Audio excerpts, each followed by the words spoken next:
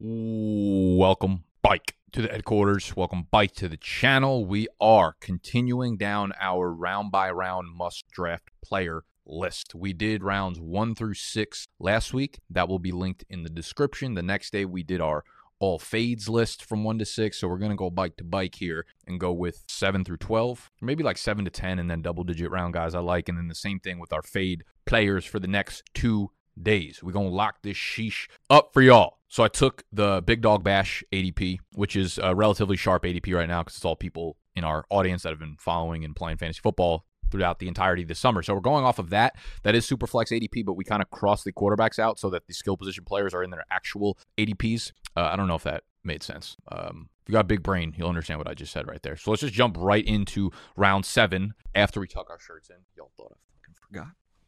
Ain't no way. Ain't no fucking way. Not at the end of August. Not at the end of August. We don't forget.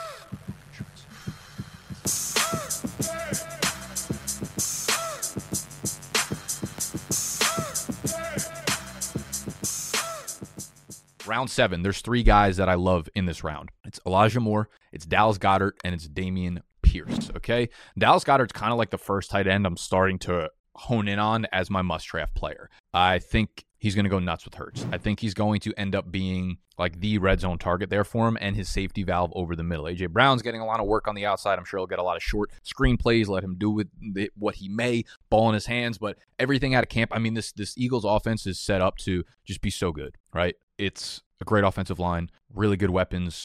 Hurts can move the chains one way or another, and supposedly he's just looked fantastic at camp, man. We've seen him preseason. He looked very, very, very, very good, and he's done so with Dallas Goedert. So very much in on Goedert. He's the guy that I will be targeting in rounds like 7, 8 of drafts. I'm going to probably fade tight end up until that point, unless like Mark Andrews drops to round 3, then I might pull trig on that. Otherwise, we're going Goedert. And then Elijah Moore is just one of my favorite sophomore breakout candidates. Had a great rookie year. Great separator. It's all in there. I think he's going to continue to drop down with the Zach Wilson injury news, but I think Zach Wilson will be, back by week 2, week 3. I think Joe Flacco will be fine in there for a week or so. Elijah Moore, he'll be the one there in New York. Like, listen, you might think Garrett Wilson's more talented, and that might be the case, but not for his rookie year. It's Elijah Moore's team for 2022. Grab him everywhere as your first flex, your second flex, your third, fourth wide receiver down here in round 7 or 8. And then Dameon Pierce, man. Oh, it hurts that he's going this high. And honestly, I tweeted this out earlier today.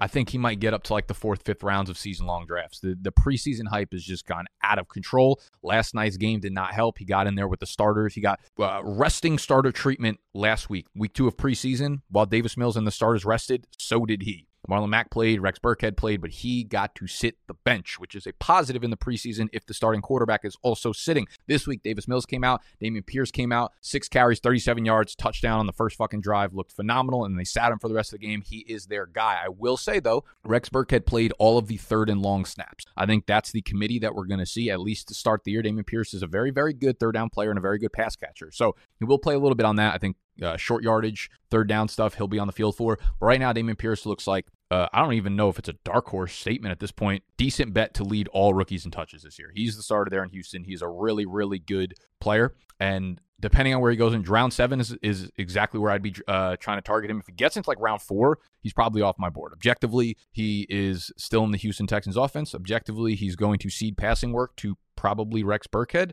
So I'm not going to go crazy here, but he's moved up into like my RB22, RB23 range right now. And if you're getting him in round 7, you're getting a starter who's going to get a fuckload of touch. So we love him there. When we move to round 8, I have Rashad Penny and Brandon Ayuk. Rashad Penny's kind of gone up and down this summer, but like every single report was that Rashad Penny is the workhorse here. Everything from April, May, June, July, and then he got dinged up a little bit, left practice, and then Kenneth Walker became the guy there for like 5 seconds before he had to have hernia surgery. Now, I don't really know what his status is. They're like pretending he might be okay for week 1. I don't think he will. I'm just, this is something I say in fantasy. If you guys have been listening to me for a while, you know that something I truly believe in is that you should not be drafting players that are injured going into the year. Like, don't find injuries because they're going to find you in fantasy football. And right now, Kenneth Walker is going to go into the year injured, so you are going out of your way to find an injury here. And I think Rashad Penny he's going to have too long of a leash to just control that backfield, and Kenneth Walker is going to have to slowly be worked in. And we saw how good Rashad Penny was at the end of last year. Obviously, different team, different makeup, different quarterback. But down in round 8, I think you're going to get a guy who's probably getting 18 to 20 opportunities per game, and there's not much more you could ask for.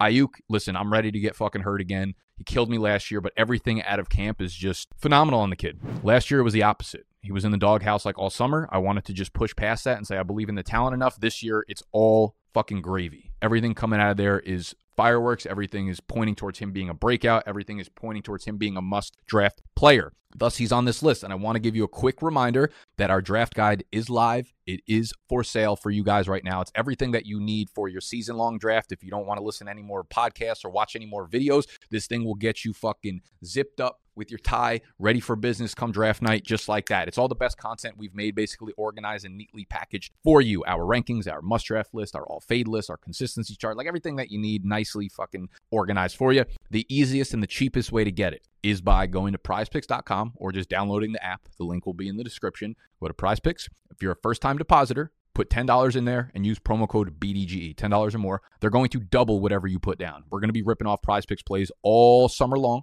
all fall long, all season long. So you might as well get on the platform regardless, but you get the draft guide for free if you download PrizePicks, deposit $10, use promo code BDG. Shit is that simple. All right. If you're in a state that's not eligible for PrizePicks, you can go cop the guide on bdge.co. Let's move to round 9. We have 2 wide receivers here. It's Christian Kirk and it's Robert Woods. Christian Kirk is so obviously the wide receiver 1 there in Jacksonville. I expect Marvin Jones' old age to eventually catch up to him throughout this season. I think Christian Kirk's going to be peppered with targets. He might not be a guy that ever explodes for like 10, 150, and 2 touchdowns, but I think he'll routinely rip off 6 to 7 catches between 60 and 90 yards and score. What's the easiest choice you can make? Window instead of middle seat? Picking a vendor who sends a great gift basket? Outsourcing business tasks you hate? What about selling with Shopify?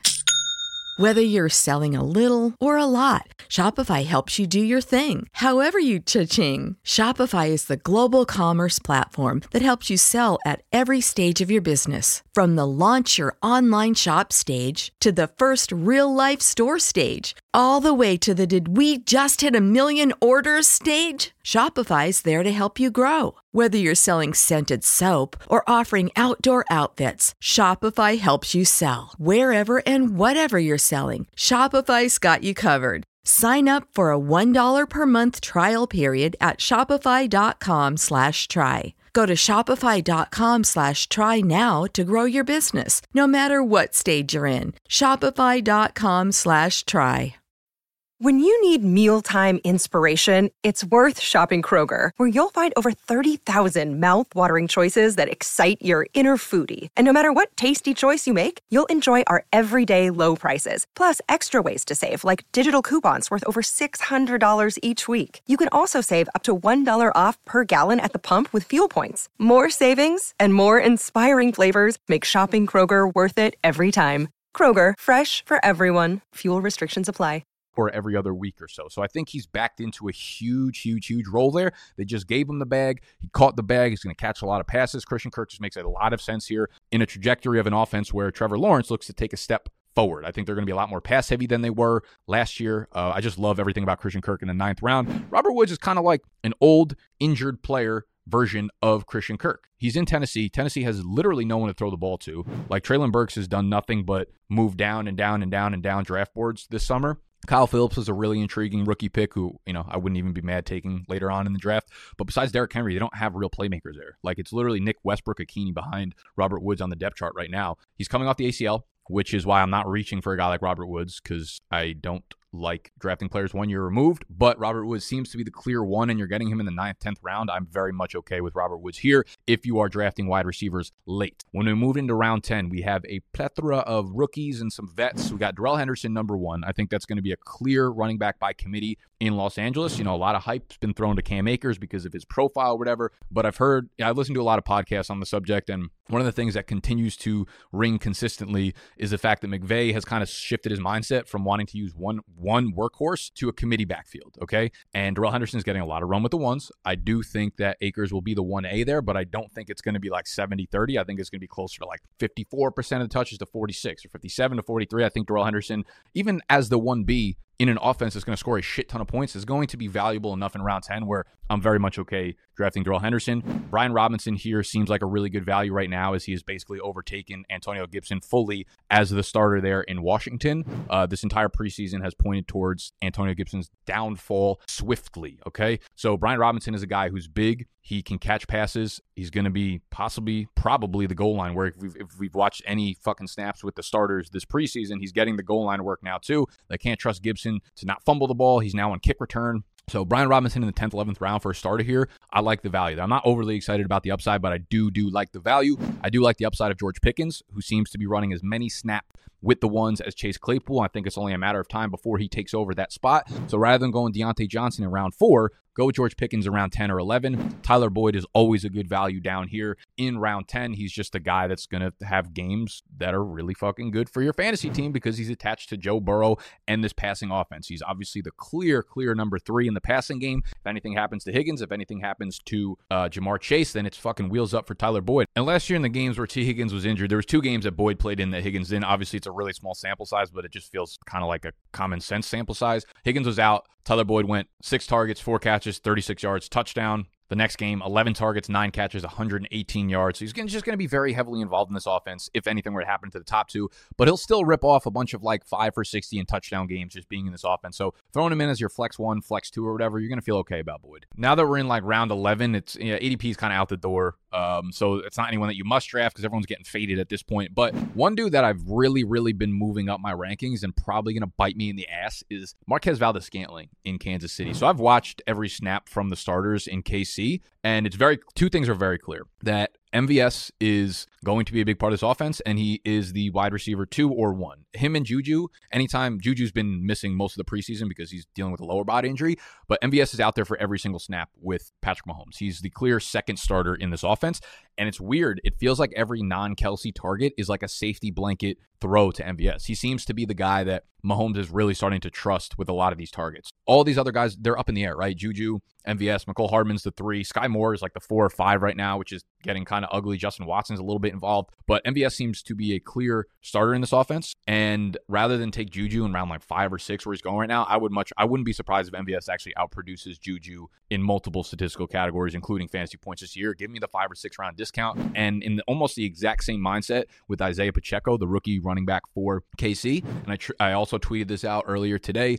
Like, the way I'm looking at the Kansas City backfield is this. There's not a single KC running back that I wouldn't draft, but there's not a single KC running back I would draft in the single-digit rounds, which means based on ADP, I wouldn't draft CEH where he's going. Jerick McKinnon is a guy that I kind of want to have some shares of. I think he's going to be a player. Isaiah Pacheco is also a dude that I will take.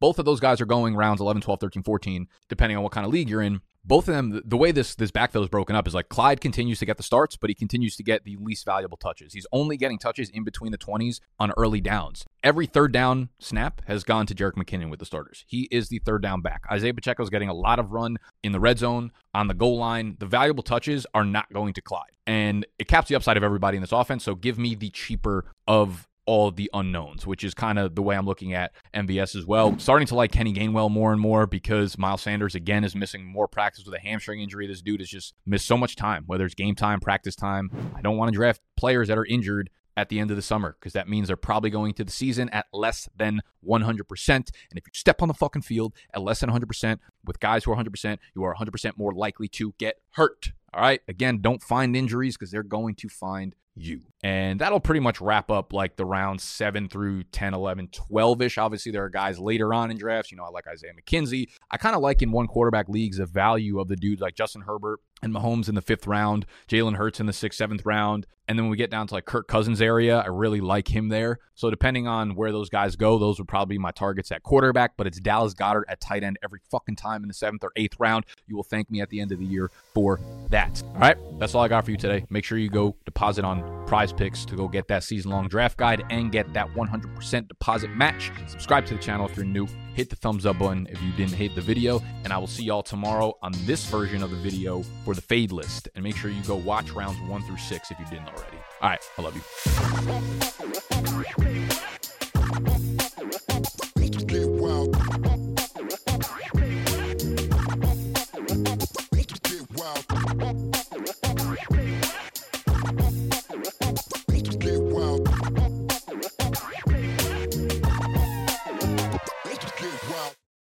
This is the story of the one. As a maintenance engineer, he hears things differently. To the untrained ear, everything on his shop floor might sound fine, but he can hear gears grinding or a belt slipping. So he steps in to fix the problem at hand before it gets out of hand. And he knows Grainger's got the right product he needs to get the job done, which is music to his ears. Call, click Grainger.com, or just stop by. Grainger, for the ones who get it done. When you need mealtime inspiration, it's worth shopping Kroger, where you'll find over 30,000 mouth-watering choices that excite your inner foodie. And no matter what tasty choice you make, you'll enjoy our everyday low prices, plus extra ways to save, like digital coupons worth over $600 each week. You can also save up to $1 off per gallon at the pump with fuel points. More savings and more inspiring flavors make shopping Kroger worth it every time. Kroger, fresh for everyone. Fuel restrictions apply.